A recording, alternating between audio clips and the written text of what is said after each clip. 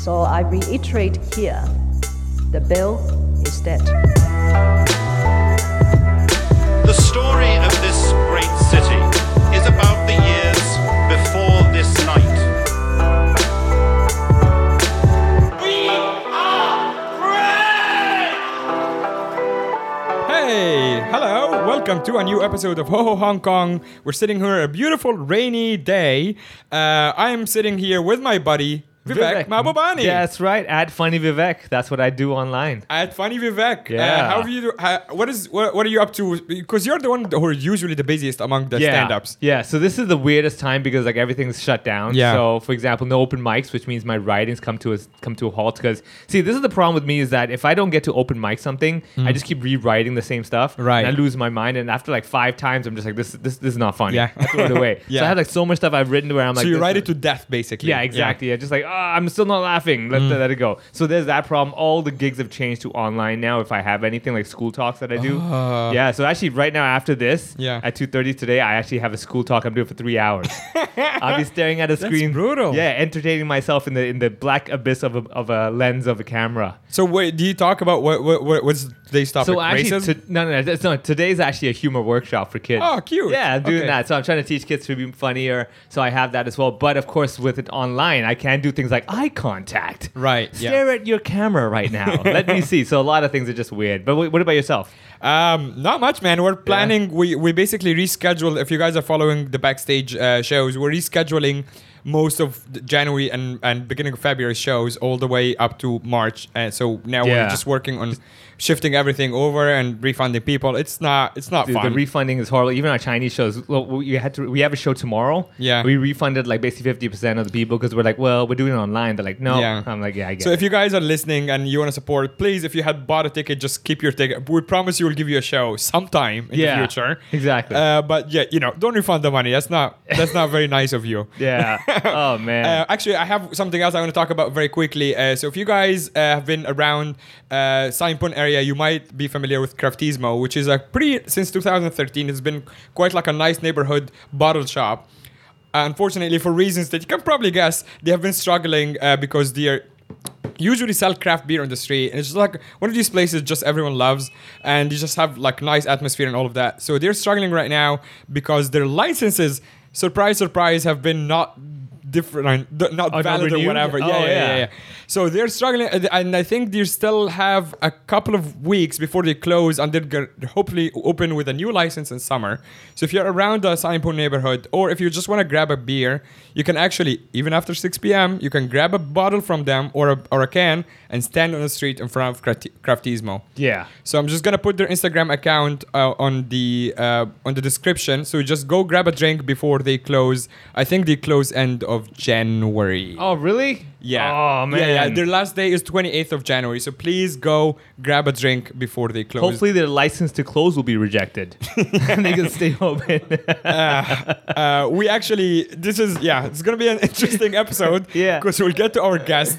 We're very excited to have Sam Beckett. Sam, how are you doing, buddy?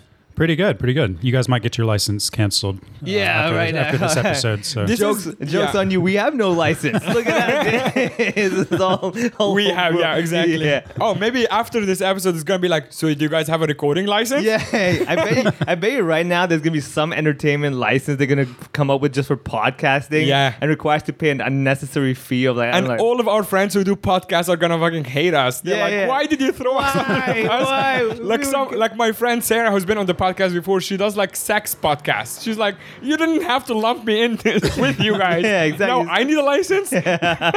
Oh man, but yes, we have so Sam over here is joining us. Many of you may have read news and articles about him as well. But of course, here today we are here trying to take things on a lighthearted approach. It is of course a sad COVID lockdown day in Hong Kong, so we're going to try to make everyone laugh as well. Right. So what do you think about the CCP? Let's start there.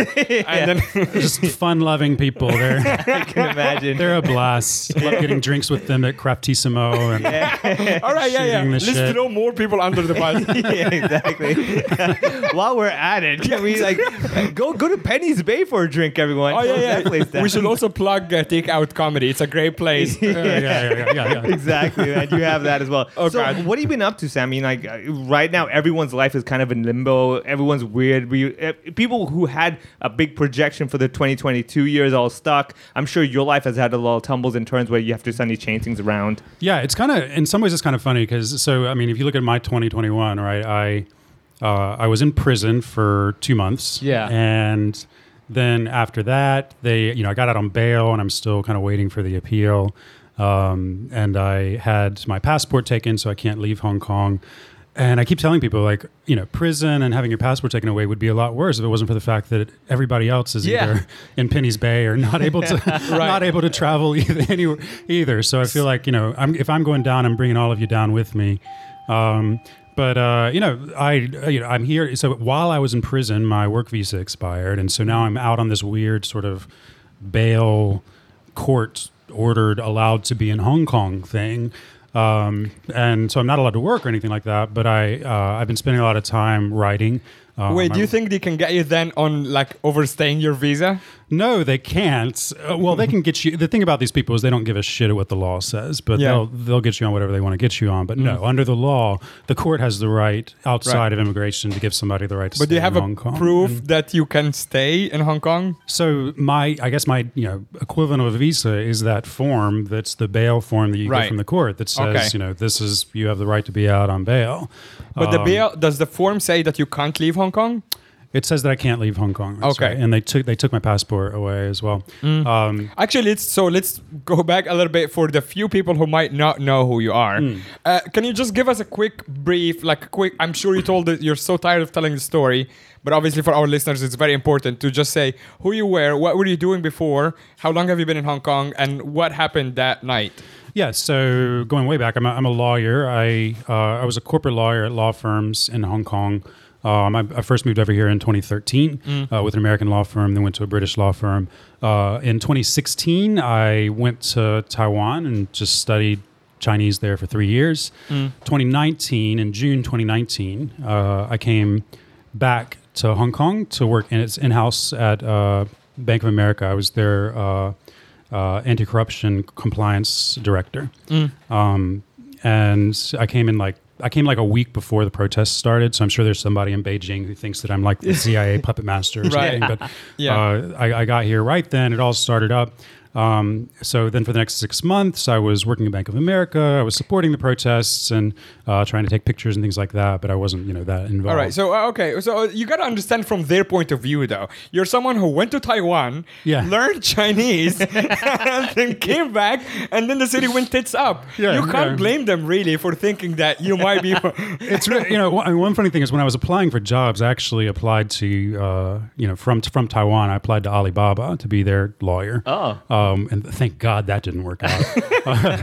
But it was funny because I did the interview and they had a couple questions at the beginning. They were like, "Oh, your experience," and "Oh, your Chinese is pretty good," blah blah blah. And then for the next 20 minutes, it was just grilling me on why I would choose to study in Taiwan and not in the mainland. Right. And I was just like, okay, well, honestly, and the funny thing, I told him the truth, which is that it had nothing to do with politics. It had everything to do with the fact that I wanted to learn traditional characters. Yeah. Right? And because, I had my teacher in Hong Kong was like, "Oh yeah, a lot of people go to this school in Taiwan." I was like, okay, this was back in more naive, ignorant days. But I mean, if I would have gone to Shanghai or something, if that had come up. But these guys were just like, Taiwan? Honestly, because I'd been dealing in, China issues for a long time, it didn't used to be like that. So this was 2019, right? And it was my first real indication that kind of a lot of the mentality on the mainland towards Taiwan and some of this stuff had changed, where before it was kind of like, yes, Taiwan is part of China, but we don't really care. We're going to keep kind of doing business with them and visiting and stuff like that. Whereas then it had sort of slowly turned into this kind of real skepticism of Taiwan, and these people are all criminals and stuff like that. It was, but would you say it was situation. like pre-2019? People kind of knew a lot of this stuff, but they wouldn't talk about it, like you just mentioned. Well, we still do business, whatever. It's all good. Yeah. It's like it just got in the magnifying spotlight after 2019, especially with the protests. I mean, I'm sure even in Hong Kong, majority of people are like, oh, it's part of China. Sure. I mean, I don't really care. Yeah. Look, I mean, I'll try not to get too academic on this, but I think what happened in China over the last 10 years, 12 years, right, is you had a situation where, let's go back 40 years. So the deal between the Chinese people and the government has always been, we're going to take full control. We're going to infringe on your rights, or we're going to reduce your rights, restrict your rights, and you're going to accept it because we're making you really rich. Yeah. About 10 to 12 years ago, the writing was on the wall. I mean, these guys are not stupid. They know that the economy was slowing down then. It was going to slow down more. I think, this quarter, they've got like 3% growth compared to 20% growth for year after year after year before. And so if you're looking at the view of sort of people 10 or 12 years ago who were running the country, they're saying, well, we know how economics work and we know how that affects people. We got a huge middle class, and when we stop making them rich, they're going to start demanding political changes. Yeah. And their reaction to that, to try to head that off, was number one, lots of surveillance, but number two, I think spoken about a little bit less, is that they really focused on patriotism and nationalism, and sort of doing, there was a time when we thought, maybe China will help us sort of liberalize North Korea a little bit. The opposite has happened. Yeah. They looked at North Korea and they said, these guys have gotten really good at blaming all their problems on foreigners. Yeah. And so China started doing the same thing, and they started saying, we're the country of, 5,000 years of history. We are the great Middle Kingdom, and you need to support our country and stuff like that. So you started seeing this real rise in nationalism. Yeah. And now as the economy slows, they're really banking on that, right? And saying, yes, our economy is slowing. Yes, you have no rights in China, but it's China, and this is the country you love, right? Yeah. And you've got to make sacrifices for our great nation. And I think that's the biggest thing that really changed in people's mentalities. And it works too. Yeah. I think there's a lot of view in the West, like, there's billion people in China who are just dying to overthrow their government. And I think all of us in Hong Kong know that's not really true. It's been a really successful campaign to sort of get people to love their country. And there's nothing wrong with that either. It's just... the sacrifices behind that methodology. I mean, honestly, China should really learn a lot from, like, for example, one of the comedians, Andrew Chu, has this whole bit about like how when you shout out certain country names, they have a response to it. Like, Australia, they've got the Aussie thing, and America's got the fuck yeah, that sort of stuff. USA. Yeah, right? Yeah. So, I mean, like, that's what China's lacking. And it's very true, because even in Hong Kong, there's no response. There's no call and response. And I feel that's what the government's lacking. Yes.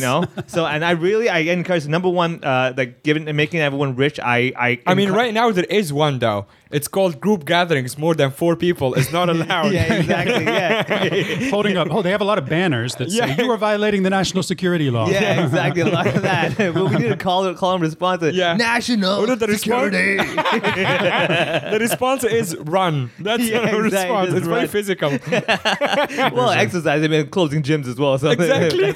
That's probably why they're doing it. They're closing all the gyms to make sure you keep running, people. Yeah. There's a certain 8-character phrase that is definitely not going to be the slogan. Oh, definitely. Exactly. And let me just say, traditional or simplified Chinese. Or English. Exactly. It has no day under the sun. So let's go back. So you're working, 2019, the protests happened, and you were hanging out, just like supporting, you said? Yeah. So, I mean, I think I remember, talking to friends and be like, I really support these guys, like going out, peaceful protests, things like that. Even when it kind of got more violent, it's kind of like, yeah, that's probably not a good idea to burn down a Bank of America or Bank of China. But, it's hard to blame people for how absolutely insane this government had been. Yeah. But I what I would do is I have a camera hobby, photography hobby. I would take my camera equipment, go down there, try to kind of blend in with the press and take pictures, post it out and sort of in English descriptions of what was going on, just for people on social media to see it and things like that, which I really enjoyed doing.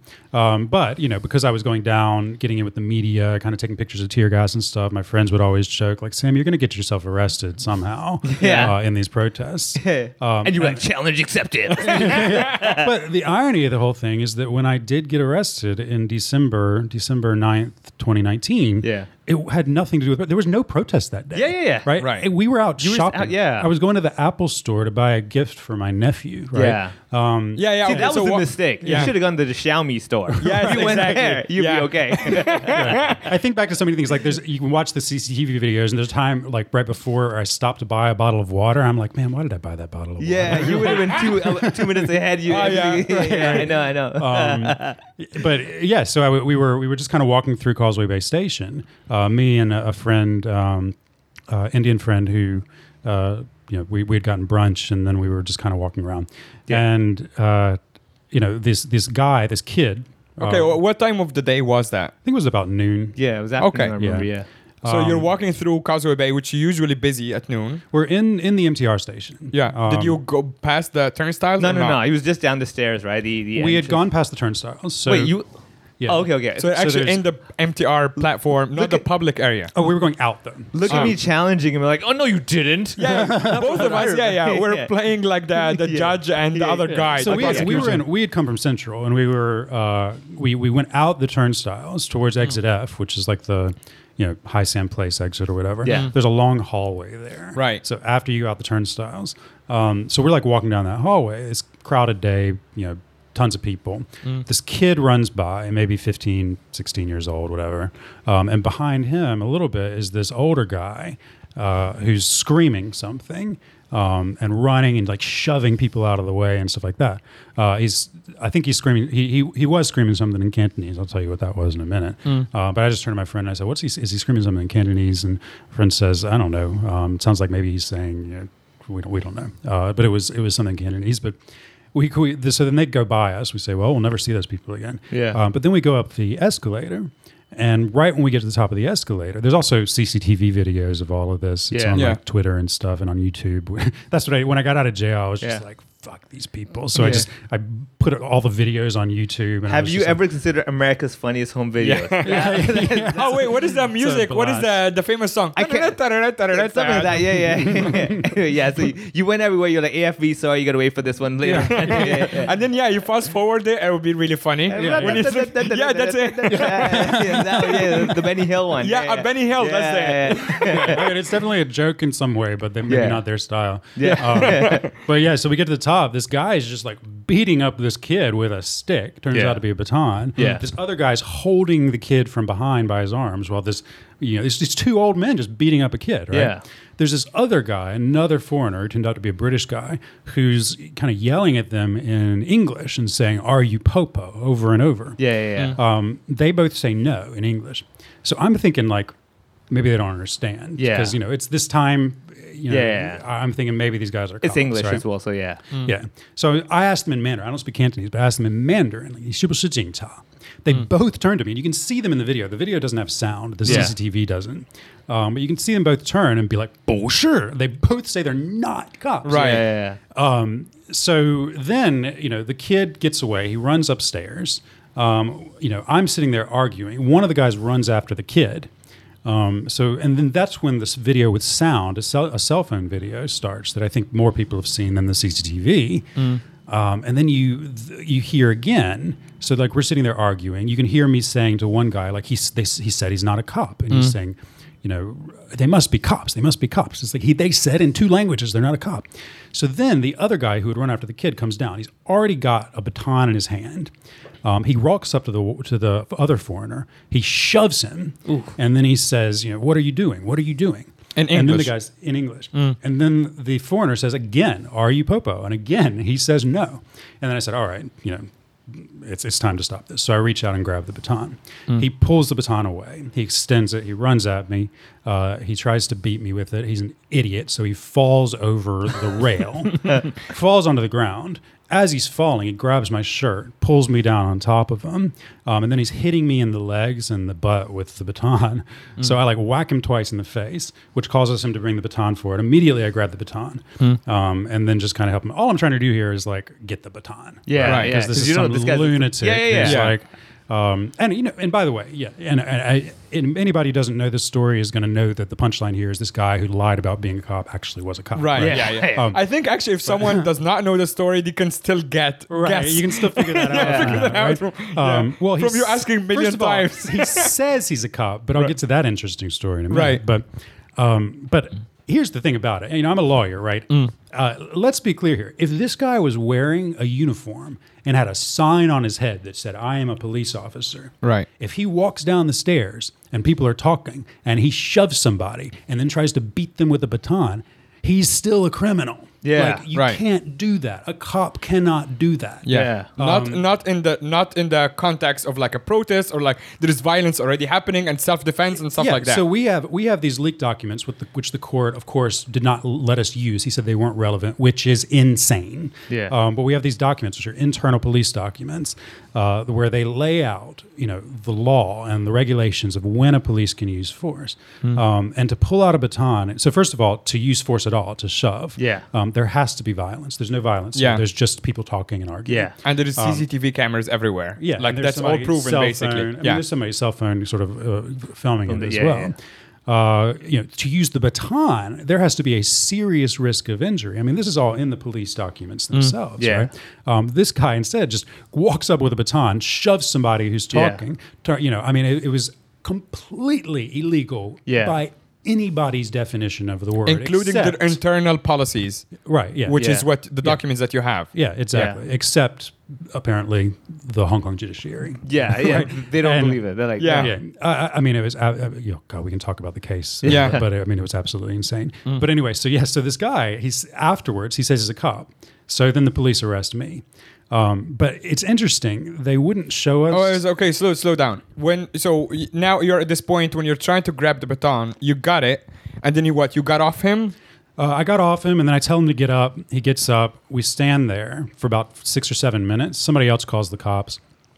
And I'm saying, you know, let's just wait for the cops. I'm saying, why don't? So until this point, you're just two civilians who had a fight, and you want the cops to be involved because you know he's wrong. Exactly. Right. Yeah. You're like, I'm gonna call the cops on you because you assaulted me. You assaulted this other kid. Yeah. And I mean, and now I look back. And then he's like, I have a direct line door. He's like, yeah, I know they're coming. Like you're calling them, his phone's ringing. He's like, yeah, why? You're like, what? But then, you know, I'm holding it, and all of a sudden, as I've got this guy detained, right? Yeah. And I'm saying we're gonna wait for the cops. He's saying I'm a cop. And I'm just like, you're not. Right. Freaking liar. So you think he's trying to get away from it by saying I'm a cop so you can let him go? But here's the thing, and I mean, I sit there and wait and say, well, why don't you show me your ID? And he says, no. Yeah. And I say, well, is it the baton? Why don't we both take one hand off and I'll show my ID and you show your ID? Yeah. And he says, no.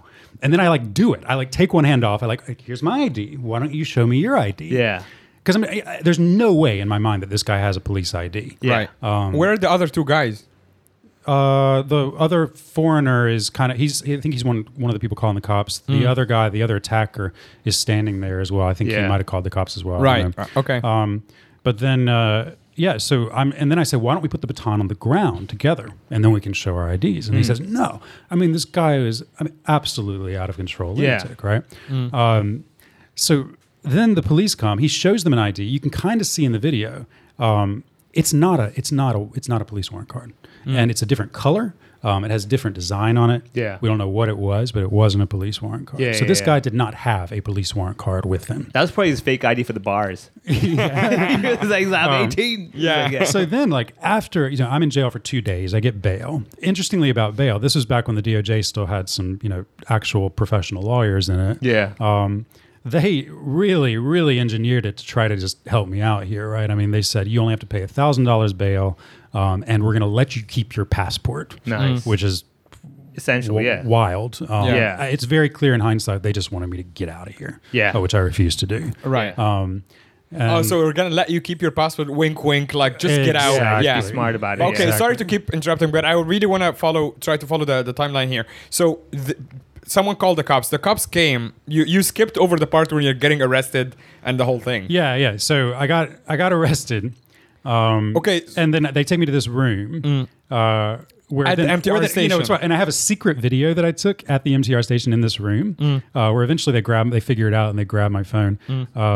But in the secret video, the cop the alleged cop, he tries to attack me again in the room with the other uniformed police officers there.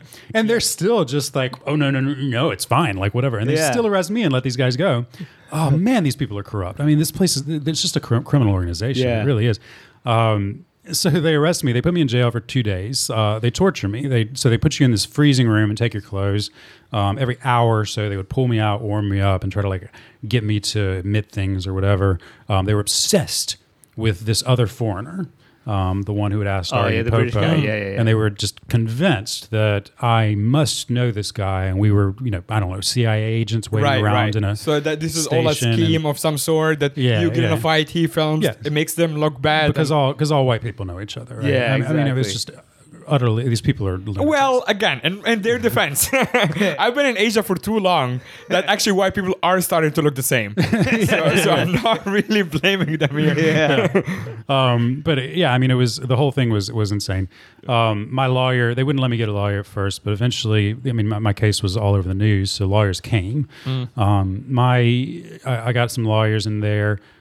They were sort of yelling at the cops, trying to get them to get me out of this torture room. Basically, eventually, what is a torture? Are you alone? So it's like I'm alone, and there's like a cell. They put, I don't know if they put air conditioning on or what, but it's freezing in there, and they take away your clothes, and you're shivering. I was turning blue and purple and stuff. Are you actually just completely naked? Or no, not naked. So I had like a t-shirt and like my shorts, basically. Yeah. Okay, and was that? Did you get moved somewhere else from the MTR? Obviously, yeah. So were you blindfolded? It's in Wan Chai police station. I wasn't blindfolded. Oh, okay. So you knew where you were going. I was handcuffed. Yeah. Yeah. Well, I didn't know at the time where I was, but later I knew that I was in Wan Chai police headquarters. So they do this whole torture thing for like 2 days. They always come try to get me to answer things. I tell them to go fuck themselves. And then, 2 days later, we go to court. I get bail. I get out, and that's when I discover like this thing has been everywhere, right? And it's been all over the news. And I'm like, thank God for that, because if it hadn't been, you talk about white people. I mean, if I had been like a brown person, right? I probably would have just disappeared into this place, and nobody would ever even know about. You're talking to two brown guys who are about to disappear because of you. Yeah. Somehow I've not gotten arrested for national security charges. They're just going to arrest you guys. Yeah. Foreshadowing. Or if I had been a local, I mean, a lot of these, locals get screwed over on these things all the time during the protests and after, right? Yeah. And just because of who I was, race and nationality and my job and things like that, I was getting a lot of attention for it, which was really, really a relief. But, I think it's a key point, right? I mean, I'm able to go out, and one of the reasons I feel like I have to speak out so much is because other people don't really have that microphone to be able to do that, as I literally hold a microphone. So kind of the roundabout way of we keep saying this guy was a cop, but so like my lawyers write, about a few days after the arrest in December, and they write the police, and they're just like, where's the evidence this guy's a cop? You've shown us no evidence that this guy is actually a cop. You also said multiple times on camera that he's not a cop. Yeah. Obviously, this was not considered in a court, but what is their reasoning for for dismissing him saying that he's not a cop? Isn't that enough? Yeah. Yeah, I mean, that should be enough, right? No, I'm asking you, what was their... did you question them, like the judge or whoever is Oh, yeah, I mean, this is much later. This is like 2 years later. Okay. I mean, but this is... Oh, yeah, I mean, we can get to the trial, but... Sure. I mean, as we're writing, we're just trying to get the evidence, right? Yeah. I mean, we're just saying, give us the evidence this guy's a cop. You're required to do that. So we say, in the letter, please provide all evidence in police possession that this person is a police officer. They write back and they say, there is no evidence in our possession that he is a police officer other than his statement in his... that he made to the police. That's what they write back to me. That's crazy. Yeah. And they're okay with that. They're like, so we're taking that. It's like, what? We'll take his word for it. Yeah. I cannot overstate how stupid these police officers are. Yeah. Oh, don't worry. I mean, I've never seen anything quite like it. And I think it's deliberate. I think the senior people hire the dumbest people they can find to be these police officers because they know that they can control them. But the guy who wrote us back was just like, no, we don't have any evidence of this. So, of course, my lawyers write back and we just say, so why are you charging him with this? This was in January of 2020. And you are out on bail. Yeah, I'm out on bail. Yeah. It takes them until June, so 5 months later, to respond. Oh, do you think they sent him to police academy to actually join? Then I become a cop, become a cop. You become a cop quick. It's like with the Rocky music in the background. In June, and now it's coming from the DOJ. It's not coming from the police. And they write back and they say, here is a document that shows that last summer, this man's police retirement was extended by a year. So they found like a little loophole. So this guy in summer 2019 was supposed to retire because it's a mandatory 55 years old retirement age, or 50, 55.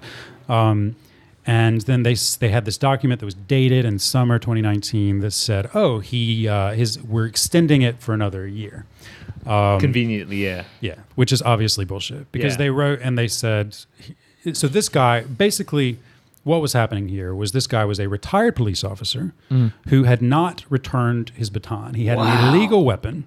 Yeah. And he was beating people up in an MTR station. Yeah. What? So then they created this fake document in, some that was dated much, much earlier that extended his retirement. He didn't have a warrant card. They refused all along to give us the warrant card. So then a year after that, we're like, we want the warrant card. We went to court to get the warrant card. Yeah. And they were like, okay, we'll turn over the warrant card. The DOJ basically told them, do it. So they come in with this, we go to the police station. They come in with this plastic thing. And it's like, okay, this is the warrant card. It's like brand new. I mean, not a single scratch on it or anything. So then we ask the cop and we say, so this is the warrant card. This is not a new one. This is the warrant card he had on that day in his wallet. So it would have been scuffed up or whatever. Yeah. And the cop is like, yes, it is. And then I said, do you want to check with the cop? So he texts that, that fake cop. And he's like, yeah. It's the same one from that day.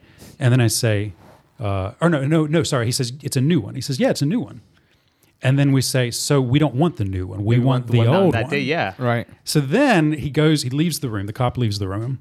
And then a couple minutes later, he comes back and he says, oh, yeah, this is the same one from that day. I mean, these guys are just... Right, all over the place. Yeah. So, look, I have no problem with people being stupid. I mean, if you're a good person, you can be stupid all the time. The problem with these people is they're stupid and they have zero ethics whatsoever, right? Yeah. I mean, they'll just lie. They will torture. They will do whatever it takes.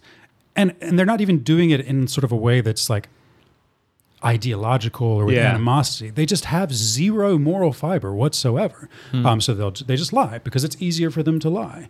It's easier for them to protect this guy. I mean, and again, and some of you are probably thinking, and I completely agree, Hong Kong is not the only place where cops are a bunch of bastards. Of course. Yeah. And you're talking to someone who comes from Egypt. Right. I have that. I joke about it on my act about how even the protests we were talking about earlier, even the protests are basically a joke in comparison to whatever we have back home. Yeah. And to be honest, the same thing when you're talking about the cops. I'm like, yeah, this is how they should behave because this is just like what cops are back in my country. And it's the same in the U.S. I mean, of course, cops will band together and they'll lie, cheat, and steal to protect any cop from any consequences ever. I think what the difference is in a country that's functioning, and Egypt would not be a country that's functioning in the way that it should. Thank you so much. But in a lot of European countries, sometimes in the U.S., if you have the right color skin and the right amount of money, and hopefully more these days now that's getting more attention, you have separation of powers where the police do some crazy shit, the DOJ and then the political elements should step in from a civilian standpoint and say, no, we're not going to charge people with things they didn't do just to protect the police. Or a police officer did something wrong, we're going to charge that police officer. There should be civilian oversight of the police. And that's what Hong Kong and a lot of these authoritarian governments are completely lacking. The police run this city. The police are telling the DOJ what to do, and that's not the way that this is supposed to work. There should be complete separation. Right. So this is all to kind of go that, you'd think I would be really angry at the police. I'm not really. The police are the police. They're just a bunch of, immoral idiots like they are everywhere. The people that make me rage are the people in the Department of Justice and in the magistracy and in the judiciary. These are my colleagues. I'm a lawyer. Like, I take my oath seriously as a lawyer. That's why I do all this stuff, right? These are people who have abandoned their duty to the law, to the basic law, to people's constitutional rights in favor of simply just taking orders from a military regime. That infuriates me more than anything. And so, you've seen my case over and over. The DOJ, court lawyers, the judges and the magistrate kind of just helping the police to make up facts and cover up police crimes. And that's just such an abandonment. And it makes, people hate lawyers, and it's because of people like this. And that just, you affect See, all there's of us. two things that bother me about this. Number one is that the whole situation is so absurd that even if a day comes that someone wants to write a book, people are like, that's terrible storytelling. Yeah. They're like, no, man, that was actually what happened. Like, no, they can't be that dumb. Yeah. It's like, no, they actually were. You don't understand. Yeah, you have that. And I think there's a parallel to, obviously, with comedy as well, where you have comedians working hard at, like you said, you take your oath very seriously. Comedians try to really work hard at the craft. And you got other guys who are just doing hacky stuff. Right. I mean, they're getting away with it, but you're like, that's not the point. Yeah. Right? And that, I totally understand what you mean when that infuriates you, because that's a different level. That's like more like the moral level where you're thinking like, I know you can do it, but that's not the point. Like the reason you're doing this is because you want to do something, not that. Right? So you have that. I think, but then how much of that have you had, like, let's say psychological issues where after that you just kind of lost hope or faith in like the profession in general, or just your colleagues, or did there a lot of like personal friendships breaking and stuff like that? I didn't really have any friends at the DOJ anyway. Yeah. But I mean, I definitely lost faith in rule of law in Hong Kong. I think I held some, naive faith in it. And I still, up until the day I was convicted, I held some naive faith that there was no way that a magistrate, even a pro-Beijing magistrate, could possibly convict on this case. And then he did. And so there's sort of been a progressive series of events that have made it very clear to me that there is just no rule of law in this city whatsoever. It's a political regime that's making decisions based on politics and just sort of indifferent to so if you get in their way of what they're trying to says. achieve, they're like, you're illegal now. Like, how? It's like, well, because I said so. And I think it's been interesting to watch over the last couple of years how, they went to a lot of effort at the beginning to sort of make it seem like they were following the law. And you had to kind of dig around and realize that they weren't. Yeah. Whereas now they don't really even try. No. You're right about that. Yeah. The most they do is just kind of release a statement that's like, we are abiding by rule of law, and that's all they say anymore. And they condemn you for saying that they don't. Yeah. Yeah, and then you're just a simple example from my very simple life is like when we go out on like Peel Street. As an example, like when they come in and they clear the street, they're saying group gatherings more than 4 people is not allowed, and people gather in groups of 4. While by law, you can drink, like you can put your mask down where you drink, and then people gather 1.5 meters, and then they clear the street anyway. Yeah. Which is like, okay, by your rules, that's we're following legal. it. Yeah. But that's the same to your point. It's like, okay, no, we don't care. This is what we want right now.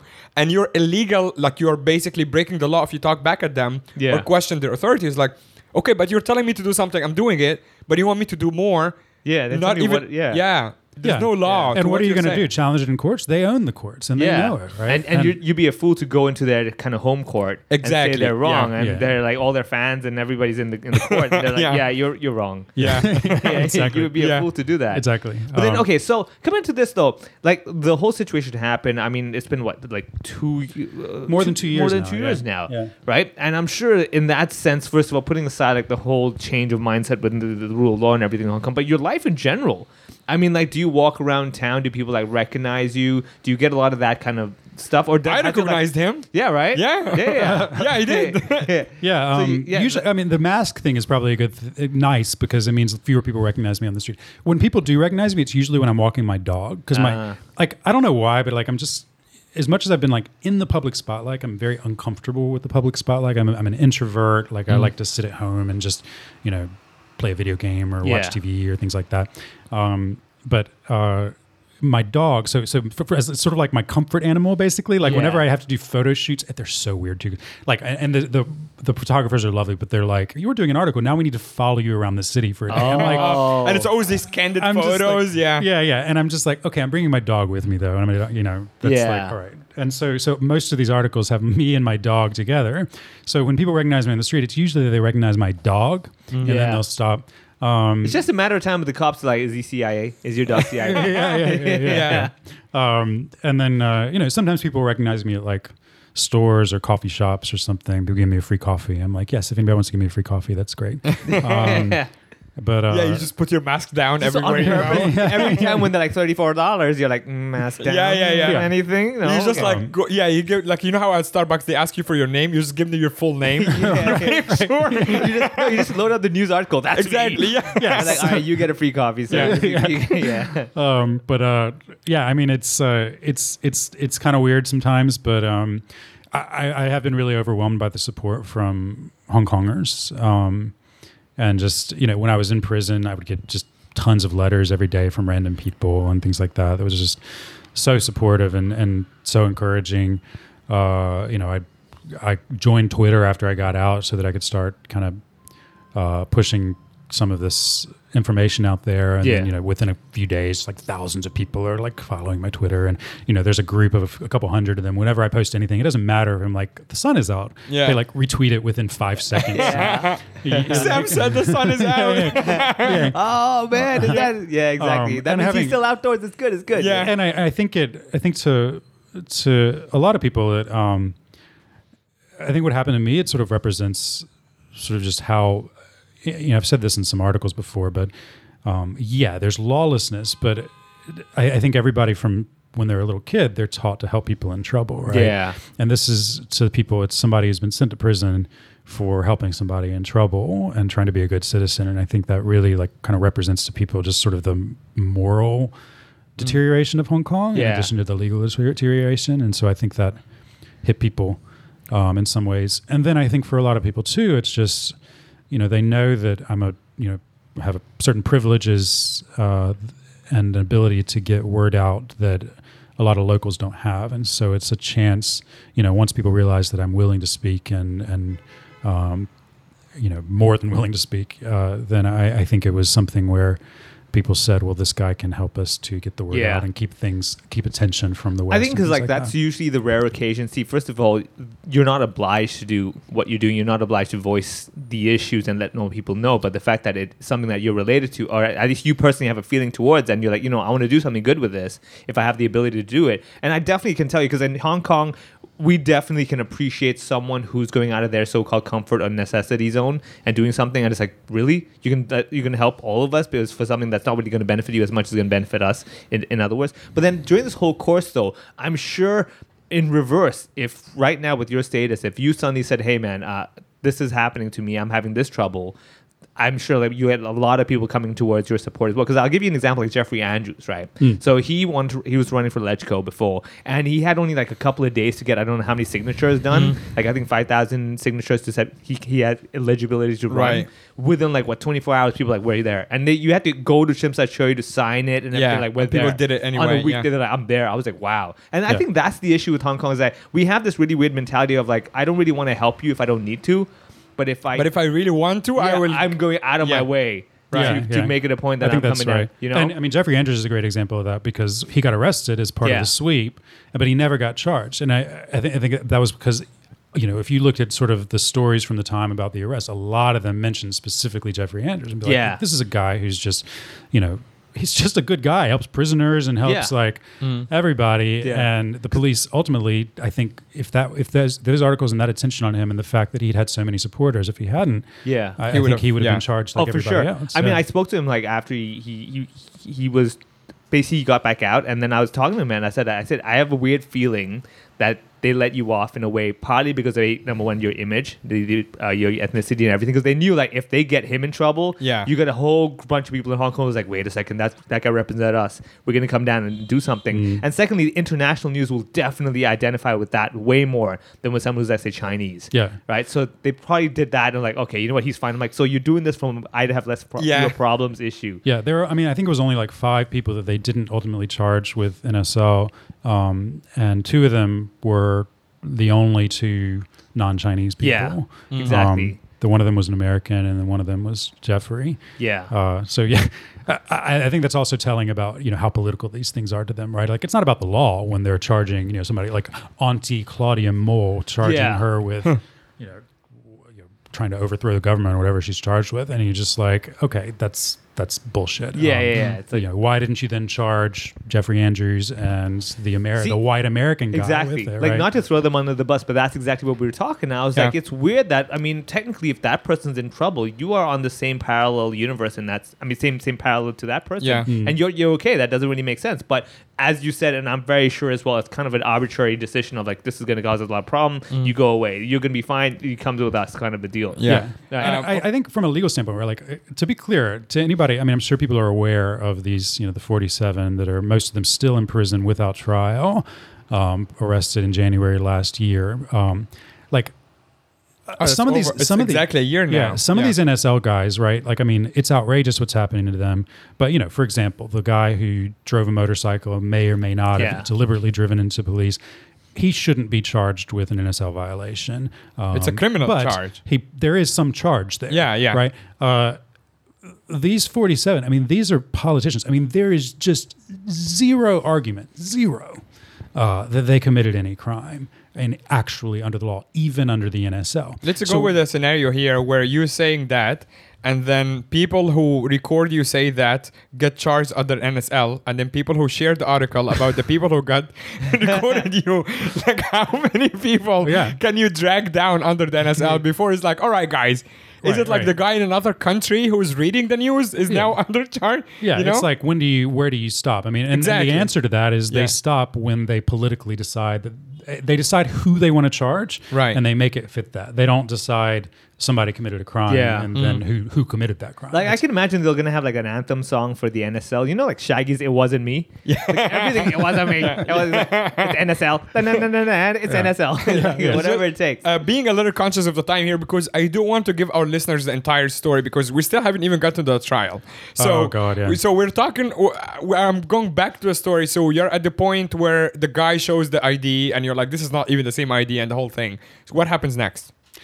Well, I couldn't see it. He wouldn't let me see it in person there, right? So that was, then I was in jail for 2 days and then I was released out. Right. But then we had to wait a long time. So we're in June now, where the whole thing with the ID happened and they said, here's his warrant and the whole thing. Yeah, so then we had trial scheduled, but then it got canceled for COVID and all these things. Ultimately, the trial wasn't until the next June, so June 2021. And for this year, you're not on your job anymore.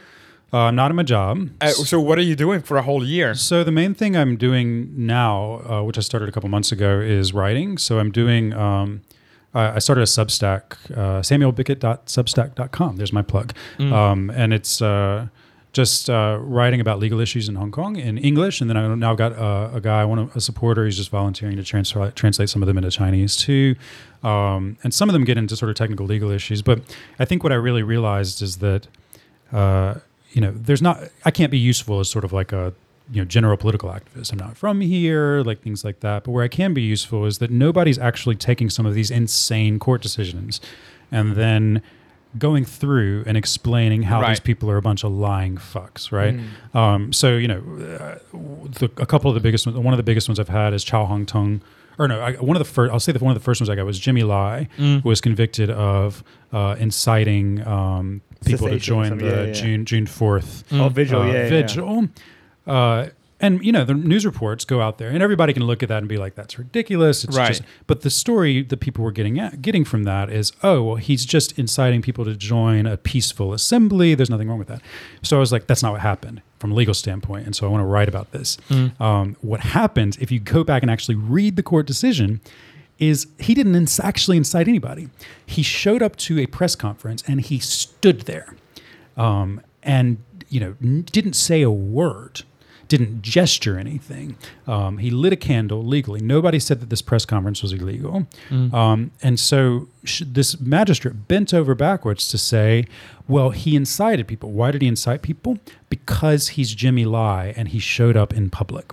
Wow. So this was this magistrate's argument, or it wasn't. I think it was actually a judge. It was a judge, so the judge was saying, well, he didn't say anything, but because he is so famous as a member of the democracy movement, the fact that he showed up would have incited people to go to this, which is a pretty big leap.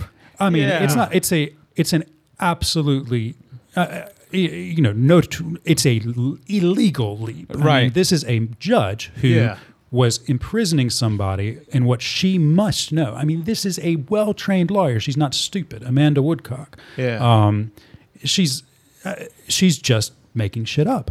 I mean, I think what's really telling about the decision too, this is a lawyer. Again, legal decisions, if you've ever read a legal decision, they start by saying, this is what the law is. Here is a case that cites the law. Here is a statute that says what the law is. Nowhere in this decision did she cite a single case about what actually constitutes incitement. That's not a court decision. That's not a legal decision.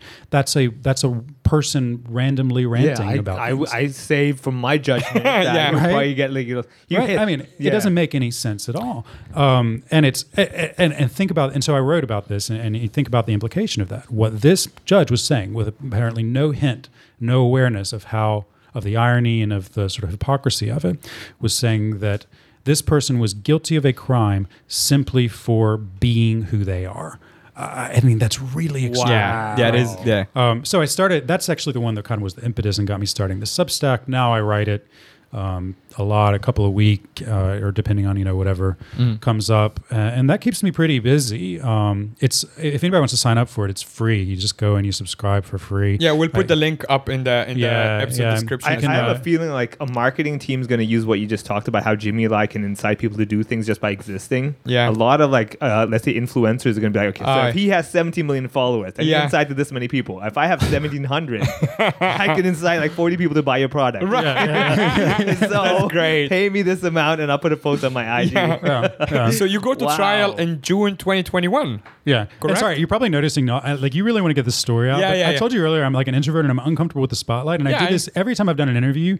Interviewers just we need to talk about you. And I'm like, no, let's talk about Jimmy Lai. Right, I know what you're doing, but I also know what I am doing. And our listeners are gonna not like me if we just cut now because it's 45 minutes or whatever. I'm like, no, we're gonna go long and you're gonna give the story no matter how long we go. In fact, you're gonna hate it. I'm gonna cut all the Jimmy Lai parts. So it's only cut gonna it all out and get back to me. So every time you talk, I'm like, so now you're in June 2021.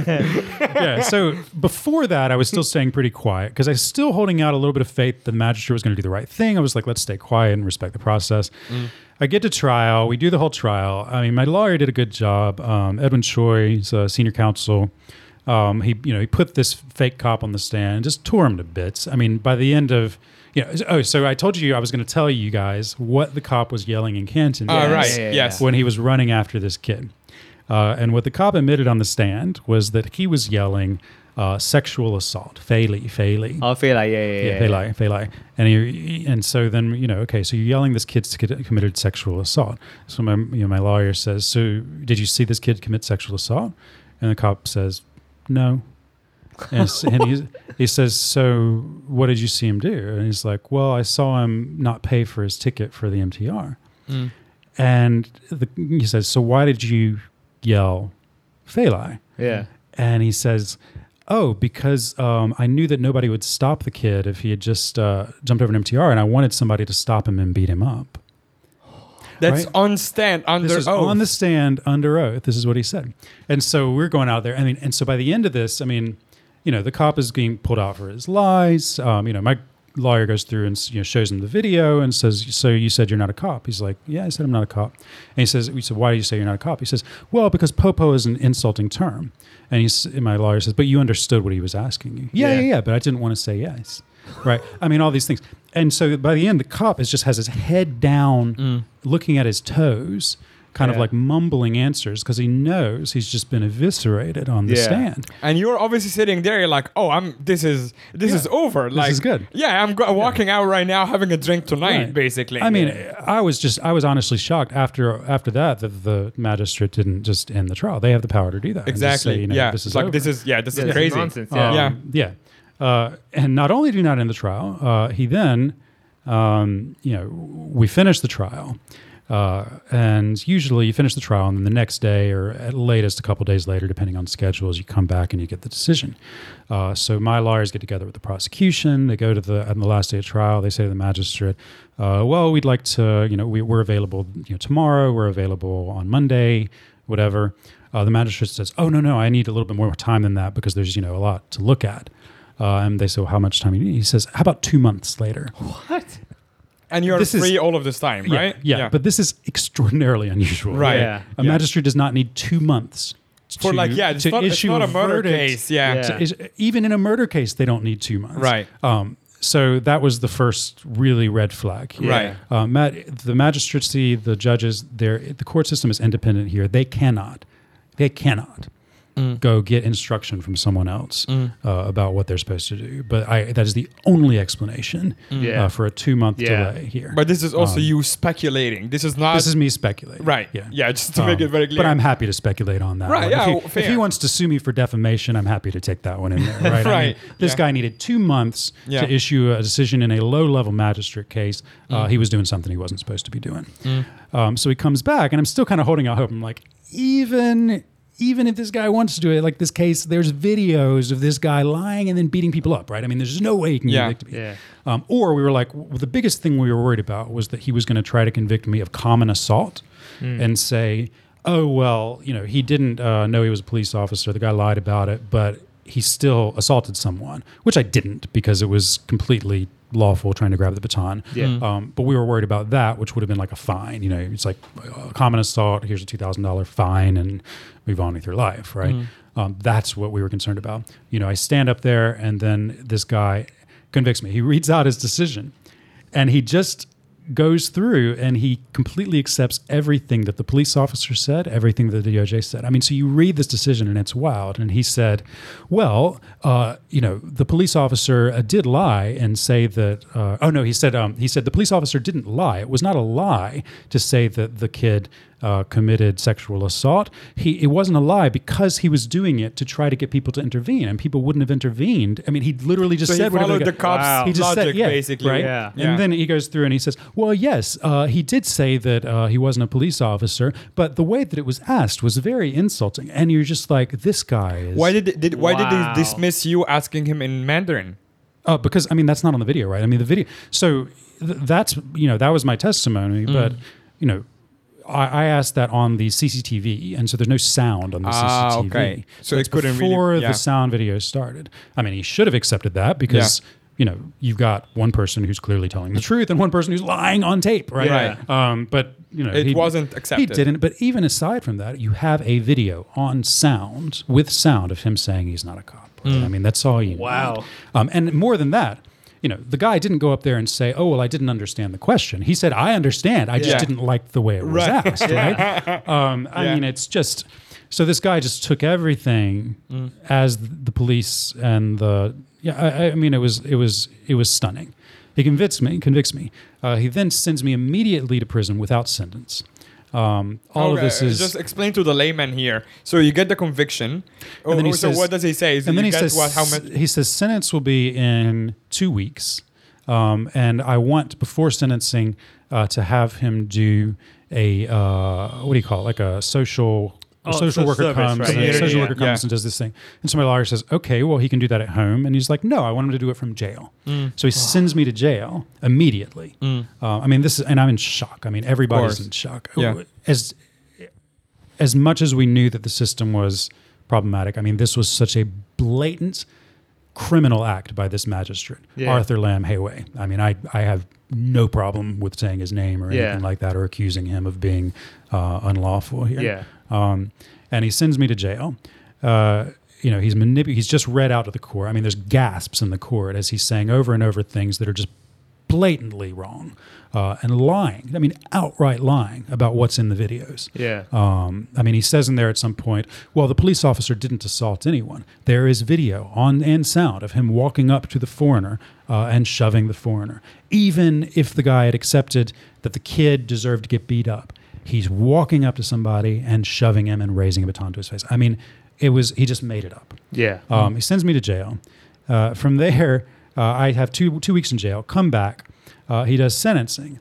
He says, well, all of the cases from the DOJ, from my side, from my lawyers, say that the starting point for sentencing on this is 2 months to 3 months. He says, well, I'm going to ignore that. I'm going to put the starting point at 4 months. Oh, wow. And then he says, and I'm going to add another 2 weeks to it. Why am I going to add another 2 weeks to it? Because even though it wasn't at a protest, there were people around the defendant who were yelling mean things at the police officer. Not me. Right. Other people around. Yeah. And so like he adds more time for that. I mean, the whole thing was just surreally insane. Yeah. So then he sentenced me to 4.5 months. So then I go to prison. And what these guys do is they choose these sentence lengths. There are still some magistrates that are trying to do their jobs, but the ones who are criminals, like Magistrate Lamb, they specifically choose this to reduce the risk of people appealing. Because if you get a 4.5 month sentence, you're going to serve 3 months after reductions. It's too expensive and too much trouble to most people to appeal that and draw more attention to it. So most people don't appeal it. Of course, I knew that, and I'm really stubborn, and I was like, fuck this guy, I'm going to appeal this thing. And so I appealed it. I got bail while on appeal, so that was about 2 months later. So I spent 2 months in prison. I got bail, and now I've just been waiting forever. We had another hearing with the appellate judge who said a lot of the same completely inappropriate things, right? So in the oral argument, she said, well, if I was in that situation, I would have lied about the kid jumping over a turnstile. I would have said sexual assault because nobody, her language, she says, nobody cares about jumping over a turnstile. And I wish my lawyer had said this, and he didn't, but I wanted to yell and be like, yeah lady, that's the damn point. This guy beat the shit out of a kid with a baton over something that nobody cares about. Okay, was this ever raised? It's such a dumb thing. Was this ever raised, like, is it legal for even a retired cop to chase a kid who is jumping over? Like, is that part within his... And so that's... And you're very insightful. So there's... in Hong Kong law, there's arrestable offenses and non-arrestable offenses. Yeah. Not paying for an MTR ticket is a non-arrestable offense. Right. This cop admitted on the stand that he saw the kid jump over a turnstile. He then went up to the kid and he immediately grabbed the kid and tried to detain him. That's an illegal arrest. You cannot arrest somebody for that. Yeah. And so he admitted to another crime there, right? So was he never charged with anything? No, he was never charged with anything. He was never investigated. So we actually wrote. So the head of public prosecutions, William Tam, he was acting then. So he was the second most senior person in the Department of Justice under Teresa Chung. We wrote him a letter and we said, my lawyer said, oh, well, my client complained to the police about several crimes committed by this man, Yu Shu-sung. And we would like an update on the status of that investigation. And then William Tam, so this senior guy, wrote back and he said, I have checked with the police and no investigation was conducted into these complaints. Nonetheless, we are still continuing with the charges against your client. I mean, these people are freaking nuts. Right. And so, yes, you're right. There was another crime committed by this guy that he admitted to openly, and no consequences whatsoever. And I say that, but I say none yet, because even after all this, I'm going to lose at the appellate level. That was clear, but I still have a chance at the Court of Final Appeal, and I will never stop, until there are absolutely no avenues, none whatsoever, for me to get justice against these people. Wow. Well, man. I mean, I'm sorry. This is gonna be unusual for us and for the listeners, but I also want to get the jail experience at least a little bit, because you don't look like someone who has been to jail a million times. This is clearly your first time, was it? Yeah. Yeah, you don't look like a repeat offender of some sort, especially in your line of work. Yeah, you don't have the chops on the cards, collect 10 and get it. Exactly. Yeah. So when you first went to jail, so the 2 weeks before the verdict, right? The 2 weeks before the sentence, rather. Yeah. So that was your first time ever as an inmate, or as a convict, I had right? two days in jail when they arrested me, but that was in a police jail. Yeah. And that was... that was actually really brutal because they don't give you books or anything and they torture you, right? But then in the actual prison, that was my first time in prison. Okay, so just walk us through this. Like, what happens? Like, who did you meet? What was your routine like? Let's hit this on the Patreon. I'm going to subscribe to this for sure. Dude, this entire episode is probably going to be on the Patreon. We're going to have to make some decisions later. Okay, but I do actually want to get him. There's going to be a lot of like beep, beep. Yeah. So I think what we will do, and our listeners, I hope you guys appreciate this, is that we're gonna do one go, and we might cut a part and put it on the Patreon and see whatever. But I do want him to get the whole story out. And finally, how do people find you online? Twitter, Samuel Bickett, all one word, Bickett. My blog or my newsletter is Samuel Bickett, all one word, .substack, substack.com. You can subscribe for free on there, and then you get it all. And you can give me donations if you want to help me pay for my appeals and things like that, but that's completely not necessary. I'm really not doing it for that. I'm doing it because I have a big mouth and can't shut up, and so I started a blog. Oh, we're leaving you on a cliffhanger, everyone. That's right, the rest of this episode is on the Patreon edition of Ho Ho Hong Kong, where Sam talks about his prison experience and a lot of other wild adventures he's been going through. So if you're always curious about what the Patreon edition is like, this is the time I encourage you. Check it out, see what you would miss and what you can enjoy way more. So, hey, enjoy the rest of the show on the Patreon edition. Otherwise, we'll see you next week.